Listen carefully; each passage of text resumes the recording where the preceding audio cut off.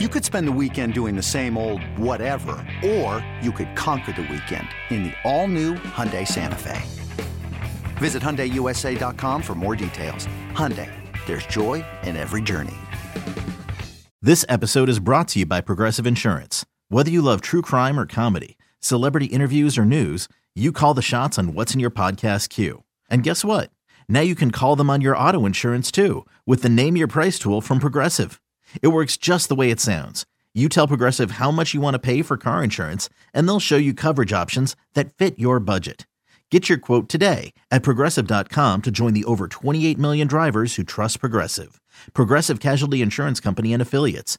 Price and coverage match limited by state law. eBay Motors is here for the ride. Remember when you first saw the potential? And then through some elbow grease, fresh installs, and a whole lot of love, you transformed 100,000 miles and a body full of rust into a drive that's all your own. Look to your left. Look to your right. It's official. No one's got a ride like this.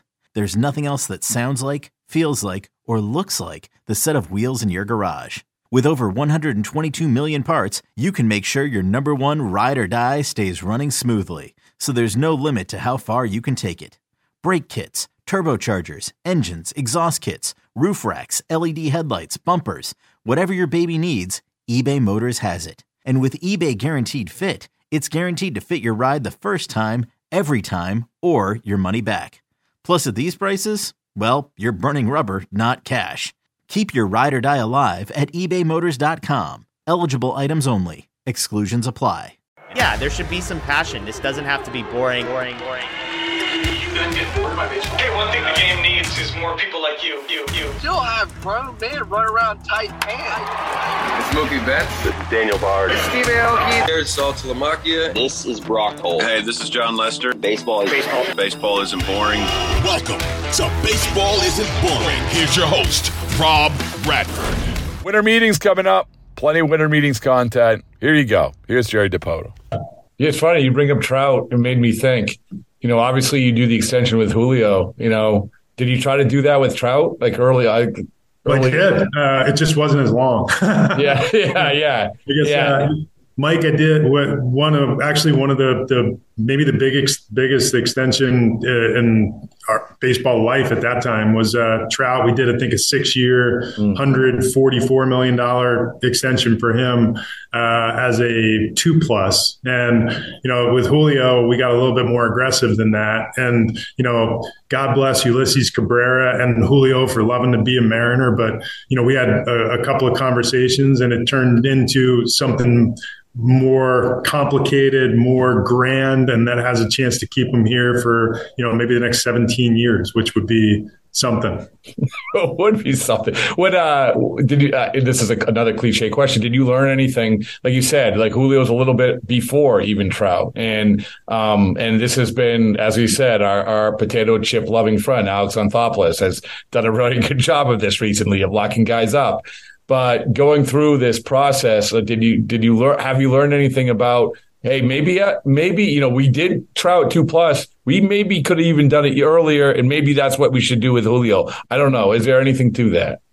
I think there's a lot to it, and I have the benefit of, a lifetime ago in my playing days, I came up with the Cleveland Indians right at the time that the Indians were transitioning from, the major league version with the planes and the, no belt on your pants to what was a 10-year run of a dominant team as the divisions. I broke in and we were in the AL East, and then, a year later, the Central is born. So it was a unique time, a new stadium, and the Indians were really the forerunners in doing extensions for young players and signing guys like Jim Thome, signing guys like, I'm looking around the diamond, roughly everybody but Albert Bell and Kenny Lofton. It was Carlos Baerga. It was I'll give you another one. Paul Sorrento exactly. Got a deal.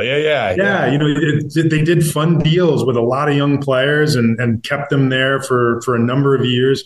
And I look back at it now, and I think for the small or middle market teams, that is a wonderful business plan. That's the way that you build in. You're going to take some risk, and every one of those deals that you sign isn't going to work to the advantage of the club. But if you do them enough, and you have enough of a foundation built around players that you've signed for the long term, and you believe in the person that you're signing.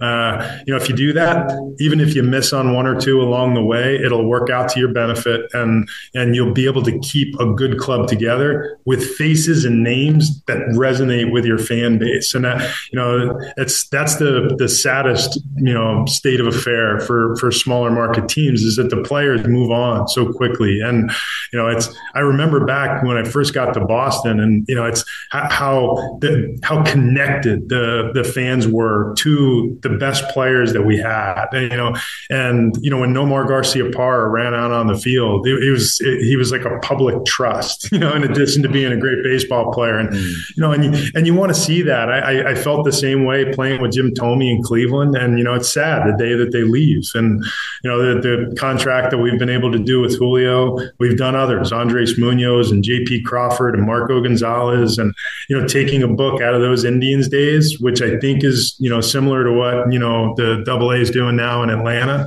and I think it's good business, and it allows players to achieve a bigger payday earlier in their career. They're taking some risk. The club is taking some risk, but some of these, like Julio's and maybe the one that Devers just did, they're considerably more lucrative than what was being signed in the early 90s with the Trout. Well, so I asked Alex this, and it's the. Do you remember the moment, and in his case, you remember the moment when you decide, okay, I think we should approach Acuna about a contract. So I'm going to ask you about Julio. Do you remember the moment? Because maybe it's like when he's in the minors. Like obviously there's been examples of Longoria, whoever, very very early. Do you remember that moment where you said to someone, you know what? I think we like everything about this kid. I think whenever we get the chance, we should broach this subject. Do you remember? Was it at a Chili's, or was it, it could be anywhere? Where was it? I think it's probably right here in Peoria, Arizona, watching him in his first spring training, and how easily he acclimated himself with the big league guys, and he stood out, and he's at the time 18 years old, and it was hard not to be taken by not just the physical talent, which was pretty obvious, but getting to know the person. We've known Julio since he was 16 years old, and in a lot of ways, he finished his education in our programs. He grew up at our facility in the Dominican Republic. We've gotten to know his family, and I think there's a collective trust that we believed in him. We believed in his talent. We believed in him as a player and his maturity level to handle something like this. It's one thing when you hand out, a lucrative multi-year deal to a player at that young an age. It's another thing entirely when you give them multi-generational, life-changing money. And I can't say enough about how much we believed in Julio and his emotional. So it was that young. It was that young, huh? I mean, it was like 18. You said, "Hey, listen, I think that we should talk about a 17-year contract." but the lifetime, lifetime deal. Yeah, lifetime deal. I mean, I say this in the fun game that we play. I always use Theo actually as the inventor of this game. In his hiatus in 2005, he was doing an event, and someone asked him, "Who would you start a team with?" And he said Felix Hernandez. And I loved that conversation. So when people ask me, I say Julio Rodriguez. I mean, that's the guy. There's no right answer, but I mean, there's a right answer for you, I guess. But for me, that's who I feel better about my answer anyway. So it's some of it. It's about age. It's about talent. It's about where he is in his career arc and where we are on our win arc. It's also about the personality and the way he connects with fans, the way he connects with teammates. There's something to be said for when we look back and think in our lives about all the teams that we've watched and grew up watching. When you think of a team, immediately you see the logos, you see the uniform in your mind's eye, and then in your lens, you almost always see a player. Mm-hmm. Like, who's your player? And I'd venture to guess right now, when you look at the Mariners, depending on your era, we've had some really iconic players, guys like Ichiro and Ken Griffey Jr. and Edgar Martinez, Felix. I think Julio has all of that to be among, that group if his career goes as it could. And have you noticed any difference in him? I mean, my guess is no, but still, you have a lot of money. It's not, you're not leaning on the major league per diem for spring training anymore. It's like you get a lot of money, and don't forget about the money. I mean, it's the era, it's the air, it's the responsibility, you're the guy, and there is that sense of hey, I don't have to worry about that. That's great, but there's also this sense, I would imagine, of hey, I'm being looked up to more than ever before in my life. I think he always carried himself that way. And even from the youngest age, he's always carried, an air of responsibility as a leader with his teammates. He's always been the guy who was enthusiastic and wanted he wanted people to gather around him. And I've said it before, part of what made our team fun going into the postseason last year is that we are young, play with a ton of energy, and our guys like when people are watching. It's they like to show them what they can do, and they've never been on those types of stages before, but they invite the light, and I think that really.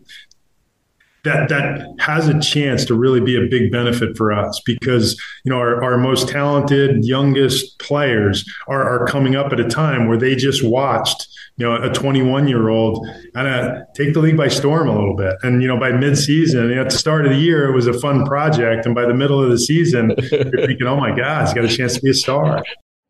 In celebration of opening day, we've got a special episode of the Moth Podcast for you. The theme is baseball and the surprising ways it connects people.